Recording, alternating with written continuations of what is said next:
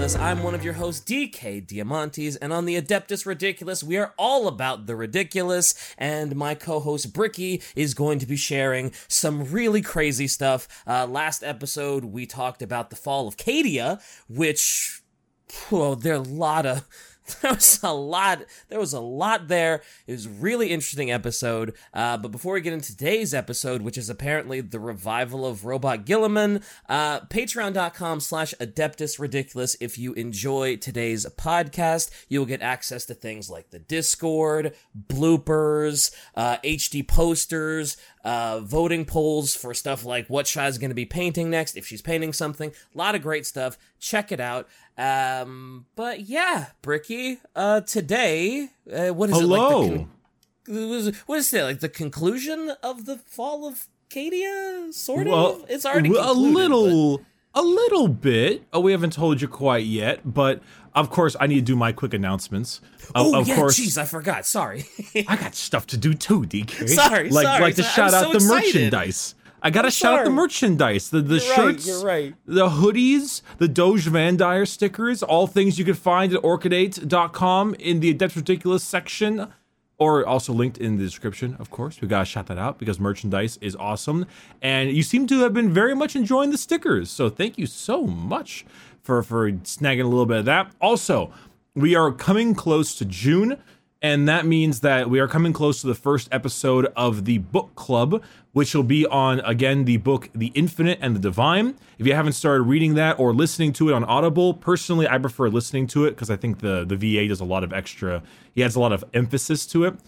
Go ahead and get started on that because it's not super long, but still, I don't want, I think our next episode will be on, Wednesday. We'll be on the 2nd, and then the episode will probably come out on, the 5th, or the 4th. So it'll be pretty soon, pretty early in June. So you only got a little bit over a week to get that stuff done. Anywho, that was all I had to do in terms of shilling, exceptional shilling. I'm just about done with The Infinite and the Divine, and I can't wait to talk about it, dude. Dude, same. I cannot wait to talk about that. The second half gets surprisingly good and surprisingly deep. It's really good. It does. Okay. I know. We need to focus on today's episode. That's the book club episode that we're all very excited for. But we got to focus on the aftermath of the fall of Cadia. The planet cracked before the guard did. Yeah, you thought, bitch. That's not what we're doing today. We're No, we're not actually doing the aftermath of Cadia. Oh shit! What are we doing? Okay, you sound excited. I'm very sorry that I'm gonna have to crush your dreams right now. But we thought it would be a little bit unfortunate to cover good old ROBOUTE Guilliman without doing the Ultramarines first. So we're doing the Ultramarines episode. The full-on Ultramarines episode. You know something? In my head, I was legit thinking that. I was like, okay, so I know he said that next episode he's going to talk about the revival of Robot Guilliman. I was like, we ain't even done Ultramarines yet. I don't know shit about Robot Guilliman. So, somehow he's got to twirl this around someone that doesn't know the lore of the Ultramarines. How's he going to do that? So this makes sense. I'm good. down, I'm glad. Actually. Because it's obviously, okay, so there's obviously a few things. One, it's no secret that not a lot of people are a big fan of, let me rephrase that. Ultramarines are we're like Nickelback a decade ago, right? Oh boy, they're not, huh? no, they're not particularly bad, but everyone just really likes to hate on them. They're not terrible. I mean, Nickelback is pretty bad, though. Even when people liked them, they were still pretty shit. I mean... I don't know. Look at this photograph, right? I mean, come on. Okay, that was a great meme when it was around. But point being is that I think more people hate Ultramarines that even know about Ultramarines, and we're guilty about that a little bit. We've memed on them quite a bit. Again, now so. I did all the research for the Ultramarines. There is a lot. Oh my god. There is so much lore. I'm gonna cover a probably decent amount of it, but oh man. However, after reading it, I can confirm two things. Mm-hmm. One, the Ultramarines are not as bad as people say they are. They're worse. And two, okay. and two, Guilliman is a fucking Boy Scout. That's what I've heard. I've heard that Guilliman is amazing. You may hate the Ultramarines, but you gotta respect Guilliman. That's what you keep telling me every time I try and shit on everything Ultramarine. It's like, no, you gotta respect Guilliman because he's a fucking Chad, and he's great, and he's amazing, and I guess, fine, whatever. He is a Chad. He is still a Boy Scout. Like he's like a straight edge... It's hard to describe him. I'll get into it and you'll understand. But it is interesting, regardless. So let's go ahead and get started into the good old blueberries. I feel like some people might have a little bit more of an appreciation for them after today, if only slightly. Okay. So, Guilliman, our big man, is not only heavily documented across the Imperium. He is a Primarch that has almost all of his past meticulously detailed because he is him, Guilliman, as opposed to so many other Primarchs. But he's also pretty good looking. He's he's a good looking guy. A lot of the Primarchs, a lot of Space Marines just look really ugly because they're all fucking scarred up or gross or like have all these like injection ports and shit in their face and neck and stuff. Guilliman's a good looking man. He's got that suave look to him. He's got that jawline, you know? And Guilliman, he was, obviously we all know, got yeeted into the warp, all the pods. Yep. He arrived on Macragge. Also, there's going to be some pronunciation weirdness. I'm going to teach you how to say Guilliman properly. And it's not great. It's not, so it's not Guilliman? Well, his last name's Guilliman. His first name, we always call Robot or whatever. You know, his first name is ROBOUTE. Oh, no, he's Robot. I'm sorry, I'm not saying ROBOUTE Guilliman. ROBOUTE. His name is ROBOUTE. Robot Guilliman. Beep, ROBOUTE boop, Guilliman. Boop.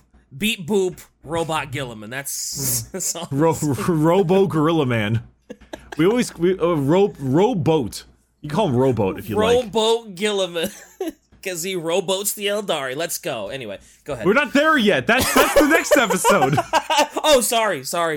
I just know that's one of the memes. Well, our good man ROBOUTE, Ro Eldar Butte. Sorry. He arrived to Macragge. All right, Macragge, the home world of the Ultramarines. Now, this, unlike so many other of the Primarchs, this was a pretty normal world. It wasn't too great. It wasn't too bad. It was fine. And it was on the fringe of space with some other of the Imperium's old colonies way back in the day of the Age of Strife. Wait, no. Age of Strife? Yes, Age of Strife. Back with the warp storms and shit. These worlds had stuff, these worlds had survived. And they still maintained a decent social order and hierarchy there, but like not perfect. Holy shit! Shai just sent us a bunch of different names for ROBOUTE. Bobby G String, Bobby G Sting, Robust Girly Man, Robot Gorilla Man, Robuty Guillotine, Raw Butt Girly Man. There you go. G Man. Huh? Wait. T.S. Gratchis get in the van. What? Rob. Just Rob. Every Big possible combination of the previous nicknames. Big Blue Mary Sue. The Emperor's Personator. Bobby McGillicuddy.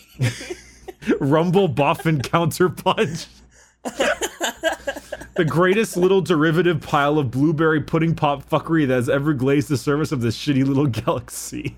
Okay, I feel like that's a little extreme. This sounds like anybody calls him that. This sounds like she got this from 1D4chan. This reeks of 1D4chan. Oh yeah, definitely. 1D4chan, great for memes, by the way. Amazing, yeah, great for memes. Not great for everything else. Anyway, so this area in Macragge still had like spacecraft, short range travel, kept them in check with like their recent neighbors as well. Like it was a functioning society. So when his capsule landed, the people like they found it when they were just hunting in the woods or whatever, just some regular old folk. And this wasn't seen as something like superstitious or wild or anything. They were like, whoa, that's an advanced fucking capsule that fell from the sky. And they opened it and there was a baby inside of it. And they're like, shit, there's a kid in here. Like, they were pretty normal.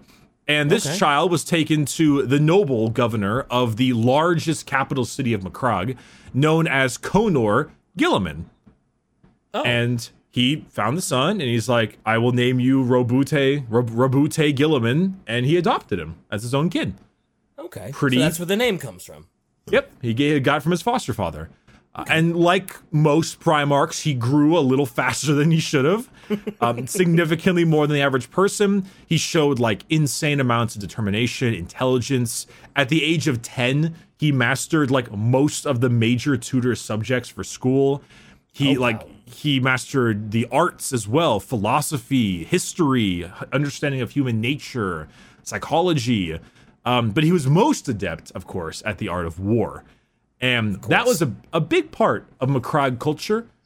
They like to fight a lot. They weren't like barbarians or anything, but they were a little bit more industrial and a little bit more like... Do you ever play Endless Space 2? Nope. All right, that's fine. Anyway. What did you think I was going to say? This always happens, man. Endless Space 2, it's like space civilization. It's for boomers. Well, not this boomer. Yeah, whatever, man. Go listen to The Weeknd. Okay. He's really good. And then no one's gonna know that we had a whole conversation about The Weeknd before we started this episode. That's true. Now they know. They just have no context to it. But now they know we had one. And they get to deal with it. When he was in legal age, he was given a force, like a little force of military, to pacify some of the northern lands of Macragge. There's some assholes, raiders, people out there. He arrived, and he was able to sway the opposing raiders and forces. Like, he gained their respect of the war bands, and he, like, pacified the group, sometimes with force, but he was able to pacify the whole group and get them working together, because he was just a really good diplomat. But when he came home, he found his capital city in, like, total fucking chaos. A co-councilman of his father named Galen, he led a coup against his foster dad. And this was hardly, like, a new thing. This was, like, a Tuesday on Macragge. But in this instance, it was a little bit more hefty. It was all about political power and money that his foster father had got him. And a little bit worrisome of his new, like, foster son's position, because he's young and incredibly large and intelligent and scary. Lots of politics at play here. The long and short of it is that this guy Guilliman and his conspirators were all a bunch of aristocrats in an old aristocracy, and they were mainly led by a lot of impoverished young people, like the poor. And Conor was a hardcore industrialist. And so with all of his major like industry, he made the people very wealthy. And the aristocracy, or the aristocrats, kind of lost their power quite a bit, because the aristocrats really relied on like the poor to gain their wealth. And Conor was quite the industrialist. He was very much like meritocracy. He made massive like sweeping infrastructure changes for the city, which made him nearly untouchable in the eyes of the people, because they fucking loved him for that. And so obviously this is where the coup came in. The aristocrats wanted the power back. I imagine they would. They don't want the people having power and money. They want it all to themselves. Also, how do you trust a guy named Galen? Like, that's like the Sultan being like, oh yes, my advisor, Jafar. He's very loyal. There's nothing. He has a snake staff, red and blue. He's fine. He would never betray. His name is Galen, for God's sakes. Like, really? It's like, don't worry. We're a peaceful nation. You know, just ask our good leader, Goj Vandire. He's like, who now? Who? Yeah, he's a swell guy. Don't worry about it. He's swell. So Galen went to town. He led a big old, obviously the coup, as I mentioned before, but between his own military force, he raided the palace, and then he got a bunch of drunken mob to go out and, like, burn down cities, go murder people, backed by them, all that stuff. So when Guilliman arrived, he was like, oh shit. And he let the looters get dealt with by his troops. He's like, hey, troops that I just returned with, deal with the rioters, deal with the looters. I'm going to go get my dad. So he made his way all the way to the palace and found it just riddled with bullets and just mass destruction. And he found his father in the care of the medics. And his father, Conor, is a fucking Chad. He survived an assassination attempt against him. I'm not quite sure what it was, whether it was like a bullet that grazed his head or like a poisoning or whatever, but he was crippled for 3 days in the medic's care. And in those 3 days between surgeries, between like massive operations and being like dying, he commanded and instructed the entire counteroffensive to keep the palace safe. He was like the general being like, go secure this flank, do all this. And it's like, doctor, put the scalpel away. We'll get this done later. This whole time. Damn. So in and out of like surgeries and medical procedures, he was just like, yeah, dude. And he was giving orders to like stop the coup. Yeah, the palace, besides like the destruction in there, was mostly secure because this dude was leading his forces. And it's like, damn, Guilliman's dad is cool. That's impressive. That's pretty dope. that dip, buy that dip. Yeah, buy that dip. You need that dip. Jesus. So Guilliman then, after a bit, talking with his dad told him everything, who attacked him, confined all the people and that stuff. And then his dad, shortly after, passed away, of course. From his wounds. Yeah, from his wounds. And he told him everything, whose blood, like whose fault it was and whose blood was on their hands. And Guilliman's cold and collected attitude was nowhere to be found in the next coming week. Oh, boy, I bet he went on a rampage. He was not pleased with his, like, just art of, like, war, his genius mind in terms of battlefield. He crushed the rebellion just, like, outright, extremely easily within days. And then he found all of the conspirators and the rioters, and he took the rioters and drunken mob and he had them publicly hung in the streets and hung across, like, the roads. And then he got both the Gallon guy and his conspirators and put them out under public execution. And he was just like, don't do this. And he publicly killed them all. Let this be an example. Oh, man. Sounds like he could have used that rage like 3 days earlier when his dad was still alive, but... Yeah, but he wasn't there at the time. The catalyst was necessary to get him to go ultra mode. The catalyst was helpful. He had to pull out a little bit of his Conrad Kurz side, apparently. Yeah. You know, it's like a couple public executions. You know, let's just make it that way. Yeah, that's how you stop crime, right? Learn from your brother. So then after that, he now assumed the mantle of where his father used to be, and he went quick work to rebuild the city, going full-on industrial, and really, overall, doing some pretty insane upgrades to the city, to the point where the aristocracy was basically all but dead. Either publicly executed or losing so much power that they were just as useful as a minor citizen. I love to hear that. You love to hear when the aristocracy gets what they fucking deserve. Love it. He stoked. It was great. Starting to like him more and more now. And not only that, but he went to work on, like, the actual people. Like, new workers and soldiers were given benefits and rewards, like GI Bills. Like, if you served to assist in the infrastructure, or you were a soldier, you got, like, homes, benefits, a veterans association that actually fucking works. Like, Macragge became, like, a self-sufficient meritocracy. It was a place where the hard-working and the intelligent thrived extremely well, and those who tried to skirt the law or try to undermine it would either be poor or punished. Sounds like a good place to be. It's not bad. No, he was very much like you get what you put in. If you work hard, you are rewarded in a society that actually does benefit that. It's not like, hey, you know, work hard, make money, get fucked over, right? Yeah, well, problems might occur, but no, it's legitimately like, hey, you do well. And by then, this is about where the Emperor finally made his way. Oh no, he's gonna fuck everything up, isn't he? I was about to say, Macragge sounds like it, as far as 40K is concerned, right? Macragge sounds like a paradise where you go there, you work hard, you get paid. Everything is swell, and then the goddamn Emperor shows up. Oh, the Emperor actually showed up in an interesting way. He actually arrived when Guilliman was out to go fight those enemies and raiders in the field, when he left for his first thing.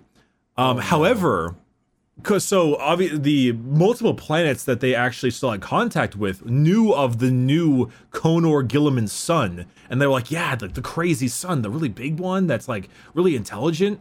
And the Emperor was like, I know who that is. But unfortunately, because this is what happens all the time apparently, is that a giant warp storm happened, and that forced the Emperor to not be able to make it to Macrogge for another 5 more years of travel.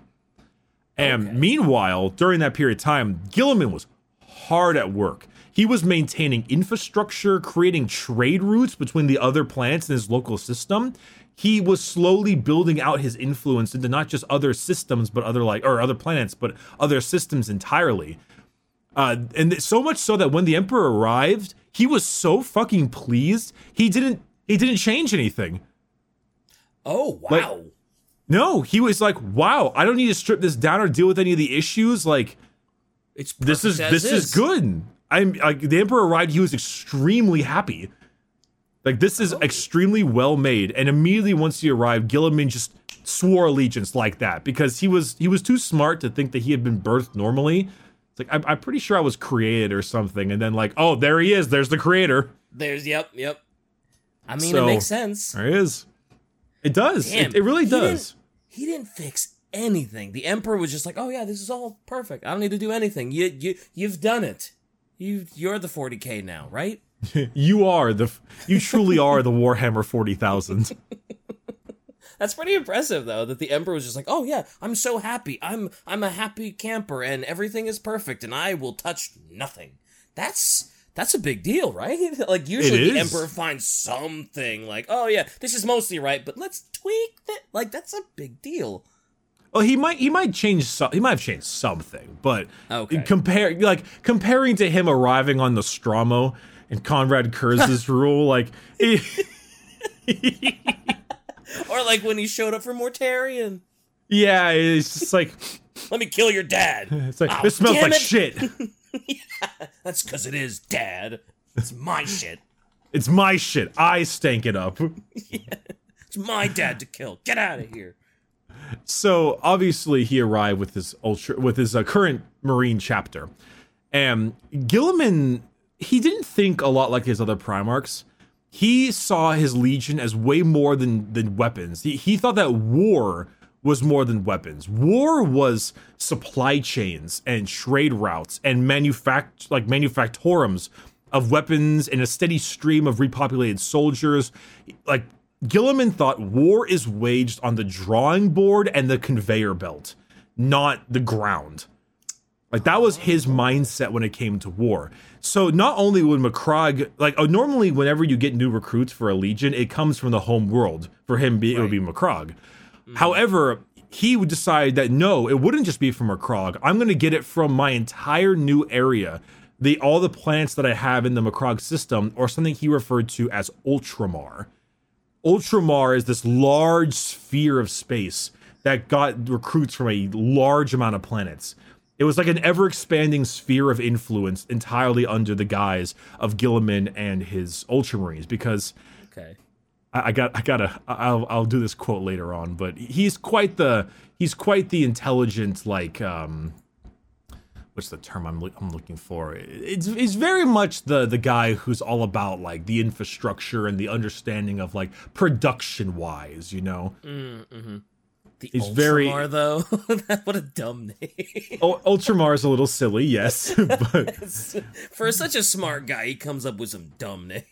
I think there was a reason for it. I don't remember why he called it Ultramar. Well, come on, where else do Ultramarines come from but the Ultramar? They're Marines from the Ultramar. Come on, it was called Ultramar first, and then it became the Ultramarines, named after Ultramar. Whatever. I know. It's a little derpy. I told you he's a Boy Scout. He is a Boy Scout. All right. That means, so that's another reason I hate the Ultramarines, because it's a dumb name and a dumb origin for a name. But Roboy Guilliman is still pretty great. He's a smart man, and he understands the importance of figuring out supply chains and strength through it.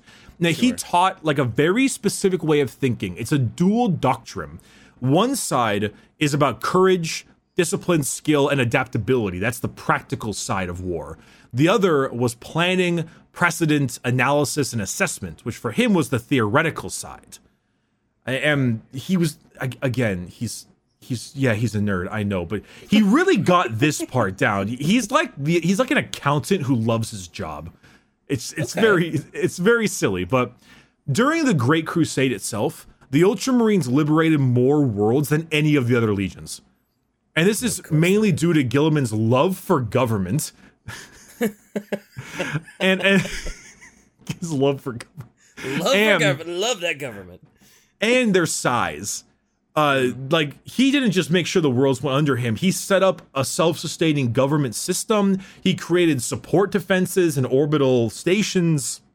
He truly made sure that these planets that he liberated would be self-sufficient and useful outposts for the Ultramarines if they ever needed to come back. Like, new recruits were brought in from the slowly expanding Ultramar system to increase the strength. Like, when Horus finally became War Master, I think the Ultramarines had 250,000 Marines, and the second largest was the Word Bearers at like 100,000. Wow. Like, they were very big. It's quite a bit. Well, I guess it makes sense. If every planet you liberate, you're like setting up an infrastructure where it can contribute and be self-sustaining, you're gonna amass a pretty fucking big army real quick that way. That's pretty smart. Hell yeah. And also, it's kind of interesting because, okay, I know you probably haven't played this game either, but have you played Frostpunk? That's the one where like your city's in perpetual winter and you gotta make it survive. Yep. I played a little bit. Not a ton, but I have it, played a little bit. So I've actually been playing it a lot recently. I really like it. I also like really depressing Polish games. That's a depressing Polish game. But I was playing it recently, and I feel like people who really like Frostpunk, which is a great game, those listening, it's a great game. You should try it. I want to sound like a games journalist, but I'm just gonna say it anyway. It's the Dark Souls of city builders. Oh man, there's someone's hitting the thumbs down now. You know that, right? Somebody just clicked the thumbs down. I'm clicking the thumbs down in the future just for that. Oh. It's a very hard city builder. Anyway, if you're the kind of person who really likes like you really enjoy like industry and infrastructure, because there's a whole fucking science about figuring out how to properly maintain like infrastructure and economy and trade and government. Like, there's a huge science behind that stuff. People make millions of dollars to figure this shit out. And if you like that stuff really like hard, you probably like Guilliman quite a bit. Because that's his whole thing is like supply routes and chains and infrastructure.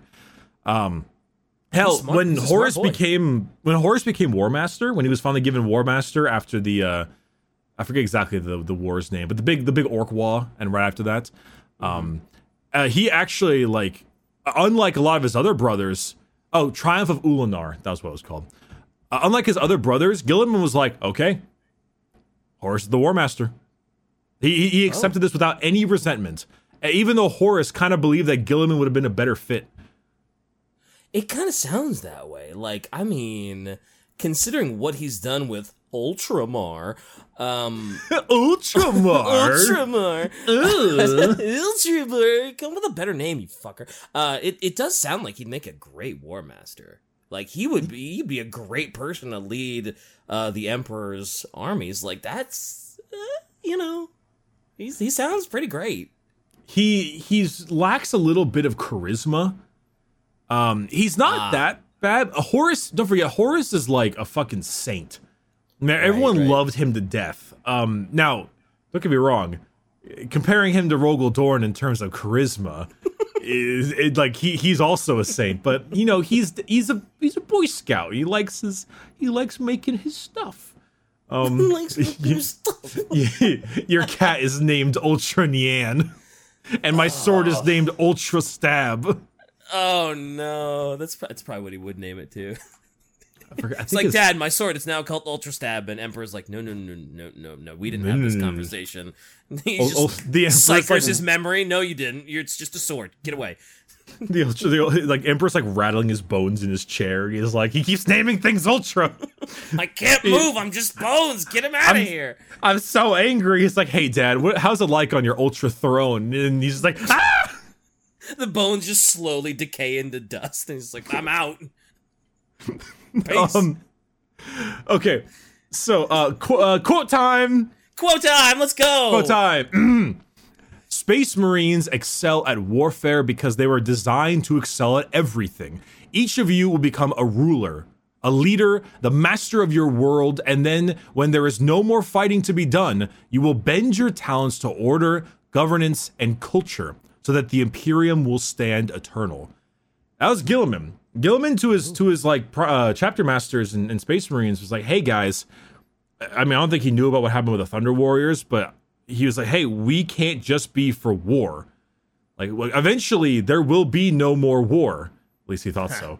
And when there's no more war, you are going to need to rule planets. You are going to need to be governors.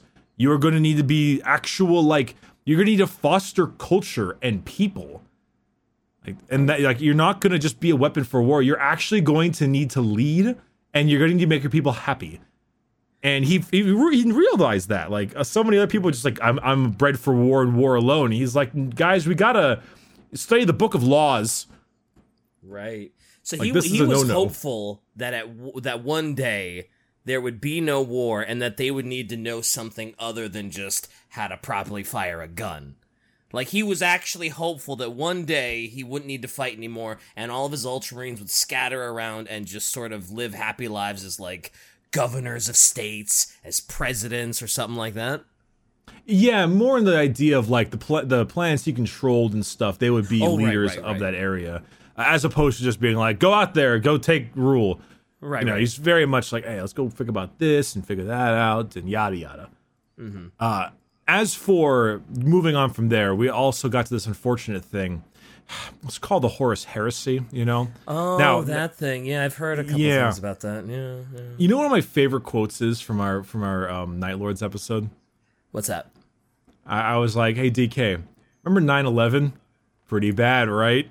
Pretty terrible. Worst thing ever. Yep. Horus Heresy. It's like 3 9/11s. Yeah. Horus Heresy, very bad. It's very 9/11. Very, yeah. What was the Hitler scale from the all guardsman party? Oh God, I feel like I would remember some scale like that. I do not remember. It was the fan fiction we read where it's like they measured massacres on the Hitler scale. Right, and it was like 3 Hitlers or something in the guardsman fanfic. Right. Perfect. Because of how much. Right. Oh boy, that I don't remember a lot about that night. But that's fair. That was a good night. Yeah. Okay, so now we're gonna get more into what he did during the heresy. Like normal, most of our faction overviews are basically just overviews of Primarchs, if we're being totally honest. Sure. Which is probably better anyway, because that's kind of the point. But there's a couple things now for those huge Ultramarine fans out there. I'm talking to you, Luton. I'm gonna have to go over the Calth, the Battle of Calth, and then I'm gonna have to go over the Shadow Crusade and the Imperium Secundus. And these are books on books on books, and because of that, this is gonna be very brief. So please don't hate me. So the comments, the Battle of you know that, right? I know. It's already there. I know, but it's Ultramarine fans, whatever.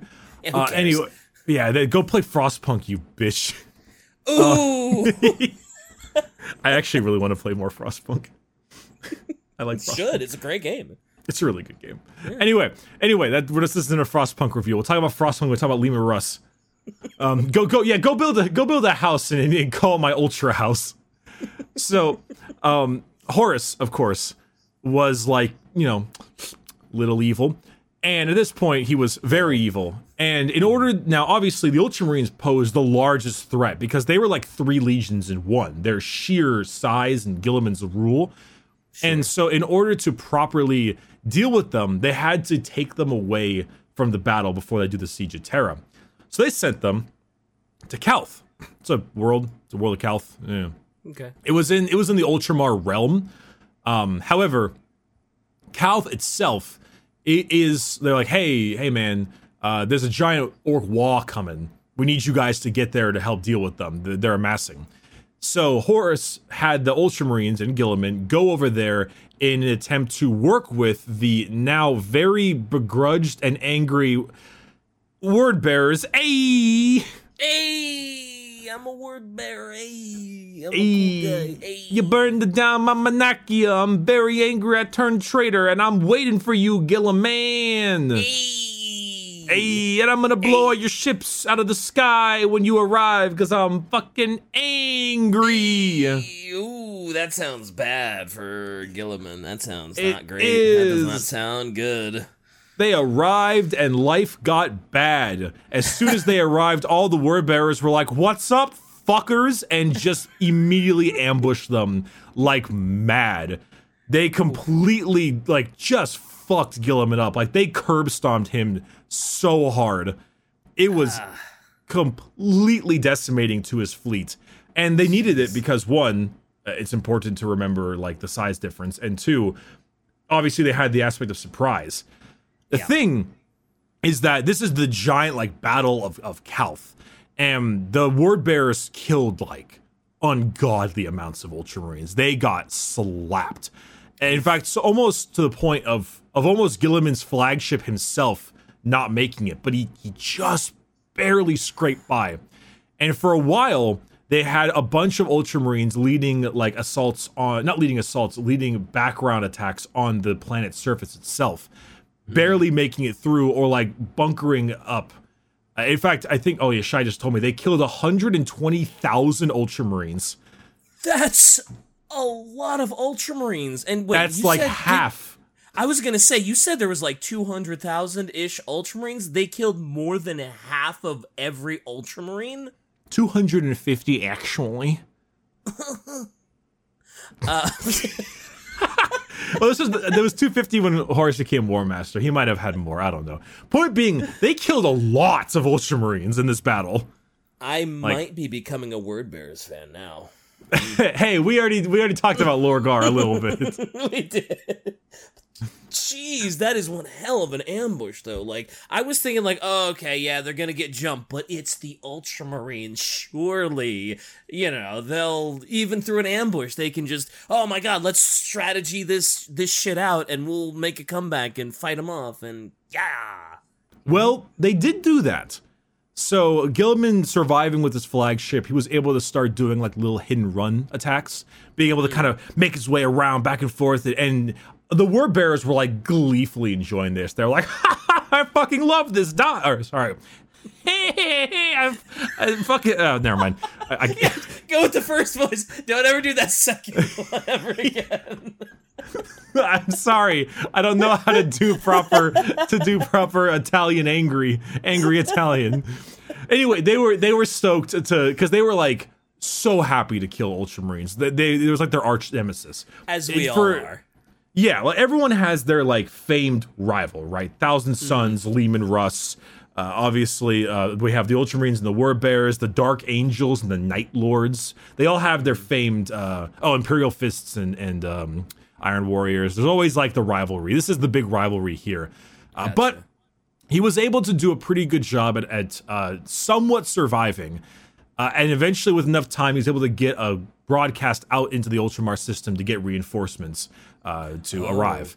Okay. And they did. They were able to arrive, but unfortunately, the word bearers, being the word bearers, were pretty sneaky, and they were able to snag a whole bunch of the orbital batteries on Calth and fire at the star orbiting the planet, which destabilized the star pretty heavily. And it didn't supernova it, but it made it so that the actual surface of Calth was completely uninhabitable. And it basically trapped all the remaining Ultramarines and Word Bearers that were on the surface underground in order to do subterranean fighting. Oh, because of course, radiation, I assume, and the heat from the just star? Star stuff, whatever the star did. always radiation in 40K. There's always radiation. Somehow that triggered a radiation explosion on the planet, right? And there's always something like you can't go on there. Why? Because your teeth will fall out. I don't know. Though I must say, between Lorgar being the yellow crewmate and Guilliman being the blue crewmate, oh no! Unfortunately, the red crewmate had to arrive, and our good man Erasus had made it. And our good man Erebus was like, hey, I'm gonna do more rituals.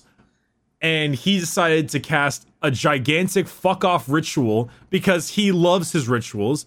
And he made this thing called the Warp Storm, like he did in Cadia. Oh god, he made a warp oh, that's He bad. did it again!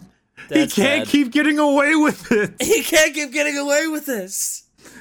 So he made this giant warp storm called the Ruin Storm. And the Ruin Storm's entire point was to cut off Ultramar from the rest of the galaxy and stop the Ultramarine reinforcements from making their way to Terra. And so when the Wordbearers dipped, like leaving all of their dudes on the planet, because who cares, the Wordbearers aren't nice guys. Sure. They were able to cast this warp storm and be like, it sucks to be you. You can't make it to Terra, haha. And they left Cal. Shit, I'm out. What? That's what they did. I'm just imagining that meme, but just with Lorgar's face. He's all holy with all of his fucking scripture around him. By the Emperor, I'm out. And then they out, and then the Ultramarines can't get in because the Ruin Storm. What an apropos name for a warp storm. I know, Erebus just loves his warp storms. But after that, we then moved into something called the Shadow Crusade. And this is when things get exciting. Because it wasn't exciting enough. I know, right? So Guilliman, being like battered as hell from this fight, after a bit was able to kind of start getting his group back up, right? Getting some things up and getting a force. And this is actually turning into more of an underdog story. Because after the Battle of Kauth, the Wordbearers, of course, Lorgar, linked up with the World Eaters with Angron, and they launched this giant crusade against the 500 worlds in Ultramar. Yeah, Ultramar has 500 worlds. Damn. It is big. There's no reason why, or it's obvious reason why he's got the biggest group, because there's a lot of people in Ultramar. Well, with the way he set it up, I guess it makes sense that he'd have 500 worlds since he's making sure every planet's self-sufficient, and yeah, that makes sense that he has a shitload of worlds. Typical Guilliman accounting. Yeah, sure. So they decided to lay waste the best they could to that world, or to that region of space, Ultramar. So Lorgar and Angron worked together, and they were able to destroy 26 worlds before Guilliman's fleet was actually finally able to arrive. And Guilliman's fleet, it looked like a fucking rust bucket. It looked so horribly destroyed. It was 41 ships, consisting of his current warship, which it's not called Ultra Ship, but it's just as Boy Scouty. It's called the Marship. It's called Courage Above All. What a dork. It's very it fits the Ultramarine Robo-Giller manner, but I know he's such a Boy Scout. It's so funny. I guess you could say he's got robot Gilla manners, huh? This is the Boy Scout. Where's your drum set? Shy. Put the sound effects. Let's go. Put the sound effects, Shy. Let's go. Do it. Anyway, the Ultramarine armada was just this cobbled together fleet of ships. Like, it was a ragtag force, but it was still a force, and Guilliman was doing the damn best he could with what he had, because he's a smart guy. And he made it to the planet of Nuceria, which we haven't talked a whole lot about. Basically, it's the homeworld of the World Eaters of Angron. We'll talk about it eventually. If I'm not mistaken, I think the World Eaters were trying to eradicate all life from it. Either way, he arrived there, and he was leading this fancy two-pronged assault. Both Lorgar's flagship, which was known as the Fidelitas Lex. Okay. It was Lorgar's big flagship. Fedoritus. Oh no! I'm thinking of the fucking Amokus guy. He's standing there. He's like Fedoritus. Oh no! I was gonna say Shai should get a picture. Shai should get a picture of like the ship and put like a fedora on it. The Fedoritus. That thing, the Fidelitas Lex, was in the sky fighting off the Ultramarines and the Conqueror, which is the World Eater's flagship, which is much more World Eaters. So what Guilliman was doing was this like kind of fancy two-pronged assault, and it's actually kind of a cool sight with the battle because like all these dudes are fighting the World Eaters on the planet's surface, and normally the World Eaters would just carve through them because they're so goddamn angry, but the Ultramarines are so goddamn angry that they're like meeting head to head, and going through all of that is just like, it's just a massive battle. And then Lorgar's flagship actually like started to die so much that the escape pod started launching and the thing started drifting into the atmosphere and it landed into one of the oceans, and you see this like moon-sized ship just go like slam. Jeez. Like, this is just a fucking bloodbath, man. God. But then things get really fun. Eventually, with enough time, Guilliman was able to confront Lorgar himself, and the two of them had their duel. It's cool. I like when when the Primarchs duel. It's always fun. Right? That's I love it too, because they're these two big beefy, like let's go. Like it doesn't get much better than two Primarchs fighting, right? Hopefully not. I mean, it shouldn't get any better than that. Yeah. But as they were fighting each other, Lorgar and Guilliman were obviously in the beginning were decently evenly matched.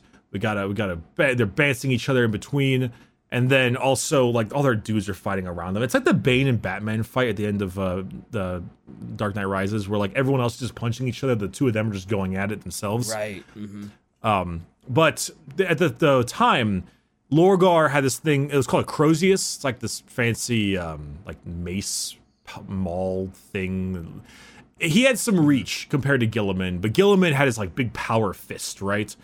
And as the two of them were dueling, they kept on smacking each other in the usual, but then Guilliman got this solid uppercut right into Lorgar's sternum. Oof. And cracked his like ribs and his sternum and just like hemorrhaged his chest. But at the same time, Lorgar took that maul and just bashed Guilliman's head. Hit him dead in the side of the head and bleeding. Like Lorgar's now bleeding heavily internally, with now Guilliman's like half of his face is like fractured, and like blood is just, his skull got cracked. I was gonna say that didn't kill him, because I mean like. Oh well, he had a helmet on. Okay, I thought you meant he didn't have, like, I thought he was going in without a helmet, and, like, he got hit upside the head from Lorgar with that big old maul. I was like, this fucker's gotta be dead. Like, no. I was thinking, like, it was gonna be one of those, like, really epic, like, Guilliman hits him in the chest with the power fist, and then Lorgar dies, but then, like, baps him in the head, and they kind of both die from, like, simultaneous, like one of those little epic, like, I kill you, you kill me things. Yeah, I mean, they both definitely traded their blows, but no, they're both in a lot of pain, but not quite dead. Gotcha. But then things got a little worse when Kool-Aid Man style blows through the fucking wall comes Angron with dual wielding chain swords, and he's just there being Angron, being just like fucking furious, and it's like looks at Guilliman and he's like, "Let's go." Even after everything that he went through with Lorgar, he's still just like, oh yeah, sure, I'll fucking 1v1 you, and he's still able to? Oh no, he doesn't want to 1v1 Lorgar, oh, okay. Wait, not Lorgar, Angron, but Angron, he doesn't give a shit, he's like, let's go! Oh, okay, I thouut you were saying Guilliman was like, let's go, I'll fuck you too. Okay. No, I got you now. No, I was a little like confused. That. I was like, whoa, Guilliman, okay, who the fuck is a badass? Well, he did fight Angron, don't get me wrong. Yeah, yeah. But it was less of a fight, more of a retreat. Like, Angron was doing that thing where he just has, like, a flurry of attacks. He's, like, just beating on him over and over again. And Guilliman's just, like, blocking and blocking, but he keeps on backing up as he blocks. Like, he can't get a hit in. Because Angron is, like, just a whirlwind of attacks. Damn. Like, he's ridiculous. But during this time, the currently bleeding and pained Lorgar was, like... There's this thing called the Butcher's Nails, which is this shit that you stick in your fucking brain. That it's like some kind of implant that makes them really, really angry. Oh, right. And Angron has a shitload of those in his head, right? Yeah, you can see them in his brain. I think that's what like his dreads look like. They're not actually like dreads. They're like fucking they're the Butcher's Nails, right? Yeah. Okay. Right. Yeah. It was killing Angron. That's right. It eats at your brain a bit if it goes too much. So he was seeing Angron go fucking mad, and he's like, "Oh my god, Angron's gonna kill himself through all this like fury." And so what Lorgar started doing was he was like,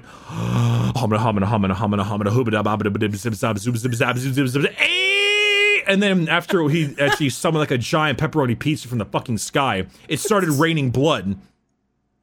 You mean marinara? It started raining marinara. You're right. It started raining cloudy with a chance of meatballs. Hey. Started raining marinara sauce, and then when it started raining blood, and then as it started raining blood and going crazy, Guilliman's like, "What in the goddamn hell is going on with you, Lorgar?" He's like speaking a fucking foreign language. He's doing all these incantations. And during this fight, Angron started going crazy. And this is actually when Angron himself turned into a demon Primarch. Through this ritual itself is when he eventually started going fucking crazy, and the demon form of him started breaking form and breaking through his armor, because if he didn't, Angron would have died. Oh. So, in a sense, Lorgar turned him into a demon Primarch or a demon prince in order to stop Angron's death. Oh, to save his life. Oh. To save his life, quote unquote. Quote unquote, yeah. In a sense, I think there's a good chance that Angron would have killed Guilliman, because he got a good chainsword like shank in his stomach and like revved it up a little bit into his organs. Ooh. Which isn't great. No, not wonderful, but Guilliman. But at this point, it's when he started transforming, and I think because of that, he was able to get away. So Lorgar hemorrhaging blood, Guilliman just battered, and Angron breaking into his new form. Guilliman was like, "Yo, fuck this shit, I'm out," and he left. That is a great time to fuck this shit. I'm out. Wow, because Shai was posting a couple pictures of Demon Prince Angron, and boy, he's nutty. That's a motherfucker. Also, I love GW's naming processes. You know, the defining trait about this guy is he's very angry. What should we call him? Angron. Angron, yeah, mm-hmm. Erebus, Giant Warp Storm, Ruin Storm, can't go back to Terra. They're stuck in this section. They're all trapped. Okay, without the help of the Emperor, we now need to create like a second form of government in order to survive in this period of time. We're going to call it the Imperium Secundus. There's a couple people here. There's Guilliman, Lionel Johnson, Sanguinius, and they're all there, and they're like, okay, shit, we need to create like a second form of government. Guilliman was like, I don't really want to declare myself the Emperor of this Secundus because how power-hungry Horus was. I'm going to give it to Primarch Lionel Johnson.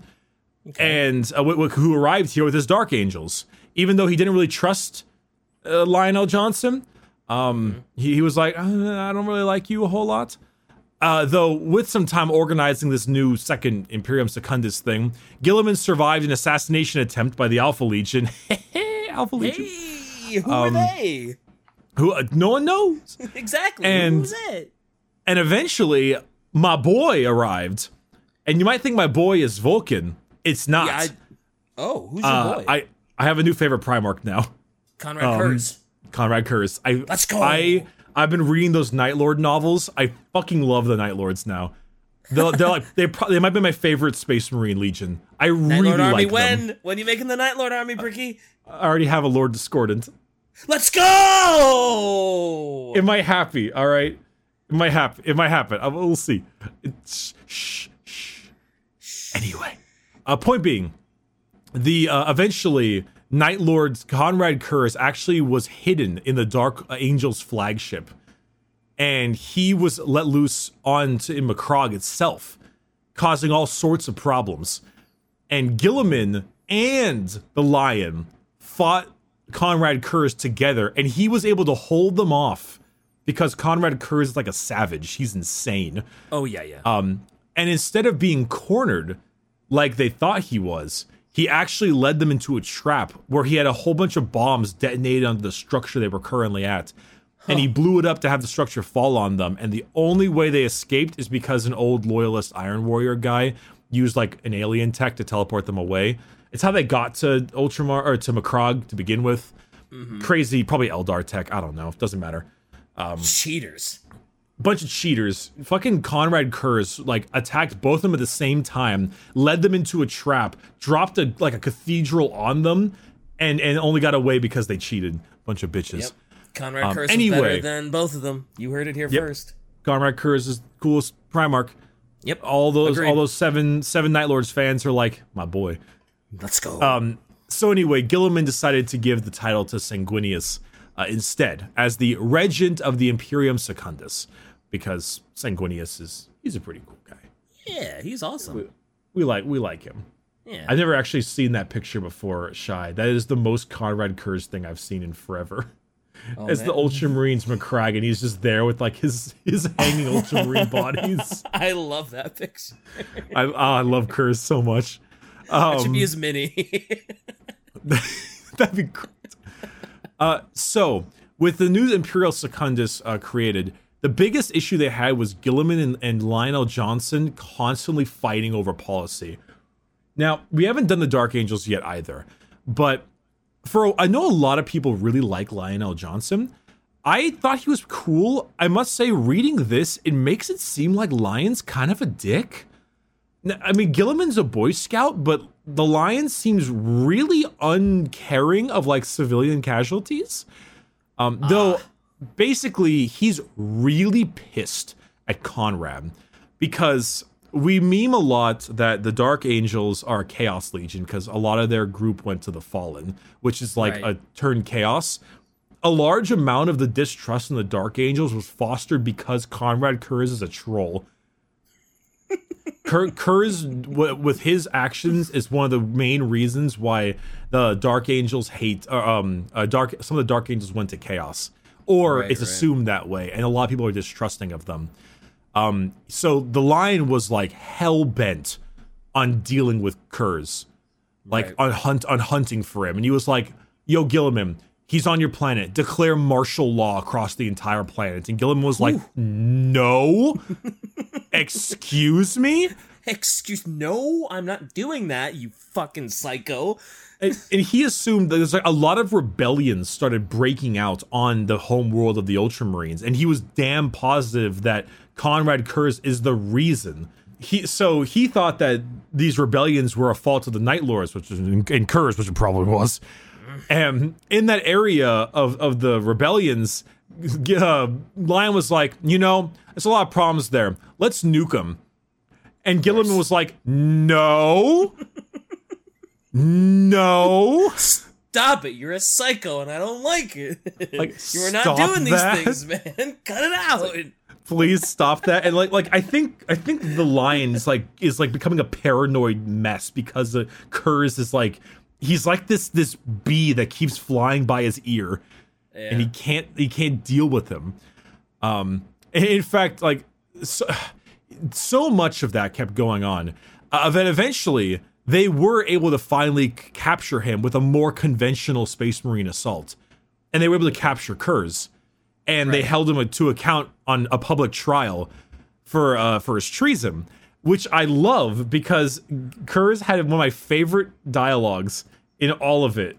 I think it was during this trial, maybe it's during something else, but he called Guilliman, quote unquote, an avenging bean counter.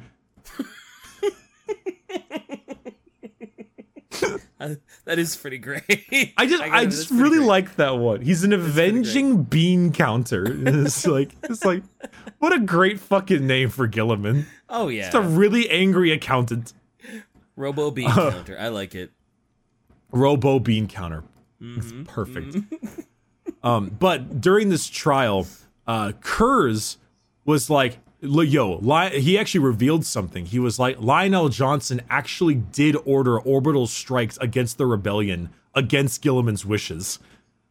Oh, did he? And this revelation made the Lion so angry, he nearly went to kill Kurz in the middle of the trial. Oh, shit. And instead, because of like all of this, and Guilliman and Sanguinius was like, okay, all right, Lion, you're out of the group. You're out of the group. You've been banned from my server. Get the fuck out. I'm surprised it took that long with all of their little spats, because although it's weird, like to me, Lionel Johnson is doing like the typical Imperium thing. It's like, oh, there's someone I don't like, just fucking nuke him. There's someone I don't like, martial on, let's go fucking get him. It's like, that's so Imperium, and for Guilliman to just be like, no, I care about, you can't do that to my place. Fuck you, man. It's a very ironic. He's a caring guy. After the trial, they said, hey, we're going to try and breach the Ruin Storm to get to Terra, who they just found out still lived. And of course, they were like, hey, the Emperor's still alive. We got to make sure he's got defense from Horus. And as they attempt to navigate said Ruin Storm, the fleet of the Ultramarines, Dark Angels, Blood Angels came across God knows how many fucking horrors during the Ruin Storm. Yeah. Where Guilliman again survived an assassination attempt by word bearers. Because, of course. Of course, yep. Finally, left behind in the space where Davin had been a breach in the Ruin Storm, which was visible to their fleet, and the path would eventually lead to Terra, of course. Okay. However, it was apparent that Horus had foreseen that this route to the throne world would open up, and so he left behind a giant fleet of traitor warships to bar that route. Because, of course. Of course, sure, why not? So lots of the Iron Warriors were basically there to stop them for a time being. Long story short, after this major battle, Conrad Kurz dipped because, of course, he dipped. Sure, he was like, because he's the sneakiest sneaky man, 9 foot tall man. You never because see him. He's always gone. He's out. Mark. He's fucking Kurz. The Siege of Terra, of course, happened. The giant, important siege. Obviously, our good friend Sanguinius and the boys were able to make it to an extent. Yeah, Sanguinius. Sanguinius. Sanguinius. He's all fighting demons. Oh, Sanguinius. But unfortunately, of course, as we all know, a large amount of other guys, particularly Guilliman and stuff, were not quite able to reach the actual major battle of Terra itself. They were held back too hard. So the Lion, Dark Angels, Space Wolves, these guys were like hours away from the major final battle between the Emperor and Horus. And, they're like 4 to 5 hours too late. Yeah. I'm skipping a lot here, but you get the gist of it. We talked about this many times. Oh yeah, we have a Horus Heresy trilogy that you can go watch for a more in-depth thing. Just imagine if they had made it though. That would have completely turned the heresy on its head. But they did. It would have. So after the heresy, after the Emperor died and everything, Guilliman took command of the reform of. This is the thing we never talked about after the heresy. He took command of the reform of the Imperium. He was like, okay, a lot of us went under threat of chaos. All these problems happened. We need to fix what had occurred. So after tons of infighting, tons of problems about who should be the Lord Commander of the Imperium, Guilliman eventually took this entire throne for himself. Mm-hmm. He led through the Great Scouring to get rid of more of the traitor legions. And he, through large amounts of time, would say that never again would one person, no matter how noble their motives, wield the power of an entire Space Marine Legion anymore. It would now be split among chapter masters, and no single person would hold the entire power of a Marine Legion, so this would never happen again. Right. In fact, with enough time, well, it makes sense. And he was like, okay, we need to diversify power, diversify structure, make it so that we can't wield all this strength at once. And he creates something that you might have heard of called the Codex Astartes. Okay. Kind of a meme. It's basically a book on how to do things. It's like, follow the book. Now, this one of the reasons why the Ultramarines are so anal is because they follow that book to the letter. Like, if they do something and they're like, the Codex Astartes does not support this action, it's like, shut the fuck up, Blueberry. Like, it's Spacebook says this is bad. Like it's they're so annoying with their Codex Astartes. It's a smart book, it makes sense, but a lot of the other Primarchs were like, I don't believe in this. I'm not down for this. Okay. Like, I don't agree with your Codex Astartes. I don't like this very binding book, this very binding set of regulations. Right. Some it's people, not fluid. It's too strict. It's too It doesn't work for them.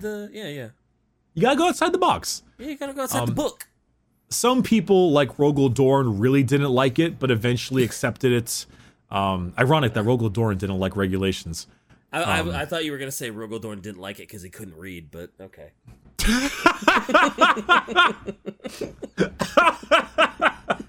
that's what I thought. Where the fuck did you hear that from? I don't know, like the meme I keep hearing about him from you is like, oh yeah, he's like the personification of like triangle thing and square hole, and you just keep mashing it. So I was kind of thought of him as kind of a Neanderthal that like couldn't it's not because he can't read. It's not because he can't read, it's because he doesn't have any social cues. He's just I thought he was just stupid. No, he's incredibly smart, but okay. He's incredibly smart. He's just like, he's got a stick up his ass. He's got a massive stick up his ass. I didn't know anything else about him, so when you described him like that, I was like, oh yeah, he's like really strong, but he's kind of a fucking idiot. That's why I thought that's where we were going. No, that's Lehman Russ. Oh, okay. Gotcha. Okay. I'm okay with that. Fuck Lehman Russ. Oh my god. Oh yeah, because you like Thousand Suns. Yeah, he can fuck right off. That's so funny. Okay. Point being, after that, there's a lot of second founding of the Space Marines, which created this thing called the successor chapters to divide Space Marine legions so they could never be too large. I think the Ultramarines were still always the biggest, but that's why there's a shitload of Ultramarine successor chapters. They have the most successors. Example, the Imperial Fists of Rogel Dorn were split into the Crimson Fists and like the Black Templars, for instance. Like there's lots of, I think there's a thing called the Flesh Terrors, which were a Blood Angels variant. They kept on splitting up into, I think the Lamenters were a successor chapter of the Blood Angels as well. Poor Lamenters. Poor Lamenters. Poor Lamenters. But Guilliman basically was like, okay, with an Iron Fist, I'm going to split it among different avenues of power, make this thing work out properly. He talked with this guy. His name was Call. Pretty cool guy. And he was like, hey, Call, I need you to do two things for me. Number one, if I want you to create this thing called the Primaris Space Marines, a completely new generation of warriors to improve upon the original design. Because this is kind of back before, like, before technology was... I mean, it was kind of heresy, but it wasn't, like, as bad as we're now. Yeah. It's like, hey, make this new thing. And secondly, if I were to ever die, I need you to make me something to make sure I don't die. I need something to help me. Because, like, at this point, if I ever something like the Emperor's death occurred, I need something that would keep me alive. Because I'm the new leader of the Imperium. Right. So then, there's this beautiful man, pretty sexy. His name's Fulgrim. And Fulgrim... and Fulgrim was like, hey, Guilliman, I'm a snake now. Here's this fancy sword with poison on it. Slice. No. I'm abridging a lot here, but long story short, he fought Fulgrim, and Fulgrim slit his throat with a poison blade. Guilliman's throat. I thought you were just gonna say he stabbed him, but like he slit his throat. Jesus. He slit his throat with a poison blade, and Guilliman, very similarly to the blade that stabbed Horus, very similarly. Oh. And so Guilliman was like, I'm dying. And they stuck him into a stasis chamber, like a stasis field. And for 10,000 years, he was stuck there, frozen in time, physically impossible to heal, while simultaneously not able to do anything. And for the longest time, there's that thing that GW does, where like all the Primarchs kind of went and did their own thing. Like, we think Rogel Dorn is dead, but not sure. Leman Russ and Corvus Corax ran into the warp. Jagatai Khan was like, I'm coming for Dark Eldar booty, and he's in the webway. They're all like gone, right? And this is where Guilliman went. He got shanked, and now he was stuck in stasis for 10,000 years. Yikes! With that, go ahead. I thought you were. I was gonna say, like, is this one of those things where like he's essentially asleep, or is he like perpetually like awake and aware and constantly feeling the pain of a slit neck? It would be more grimdark if I said the second, but I'm pretty sure he was just frozen in time. Where like he probably just wakes up again 10,000 years later. I was gonna say, if he wakes up from that, he's gonna be fucking insane. Like, oh yeah, no, probably not the Necron years variant. Of constant, yeah, okay, cool. That being said, obviously there's a lot of abridged stuff near the end in order to get this done, because Guilliman is everywhere. He's like the guy, you know. Gotcha. Like if you had to think of the most iconic character besides the Emperor in terms of Primarchs, he's probably the one. Though, obviously being in stasis for 10,000 years, it's soon time to wake him up. That'll be our next episode. Oh my god, the Ultramarines had so much. Though I want to leave you with a quick quote from ROBOUTE Guilliman when he did wake up, to kind of get you an idea of what he thinks. Okay. So he wakes up, and his first quote is, "Why do I still live?"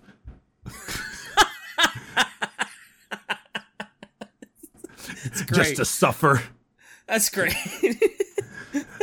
It's like, what more do you want from me? I gave everything I had to you, to them. Look what they've made of our dream. This bloated, rotting carcass of an empire is driven not by reason and a hope, but by fear, hate, and ignorance. Better that we had all burned in the fires of Horus's ambition than live to see this. So he's got ultra depression. He's woken up in this modern day, and he's like, What have you done? This is like, everything I didn't want. What the fuck is wrong with you? Don't forget, this is Lorgar's dream, too. Like, the arch enemy of the Ultramarines is a zealotous religious cult. And he wakes up and he's like, God save the Emperor of mankind, holy be thy name, Hamina Hamin. And he's like, what the fuck?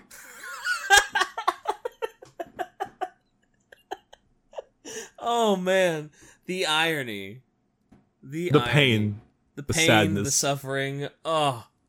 I mean, I think this episode successfully made me like Rowboat Guilliman. Like, he seems like a pretty reasonable, cool dude. I still think the Ultramarines are trash, though. I still not a big fan of the Ultramarines. Gotta be honest, when you were like, oh yeah, they got ambushed and 120 of them died, I was like, oh man, Wordbear's sick, bro. Let's go. Let's get it. Let's get it, dude. Man. Ah, damn it. At least Guilliman's cool. Guilliman's cool. I like him. He's a reasonable, well thought out, strong, just dude. He's cool. I like him. So you successfully turned me into the meme of liking Robot Guilliman, but still fuck the Ultramarines. So, good job. All right, fine.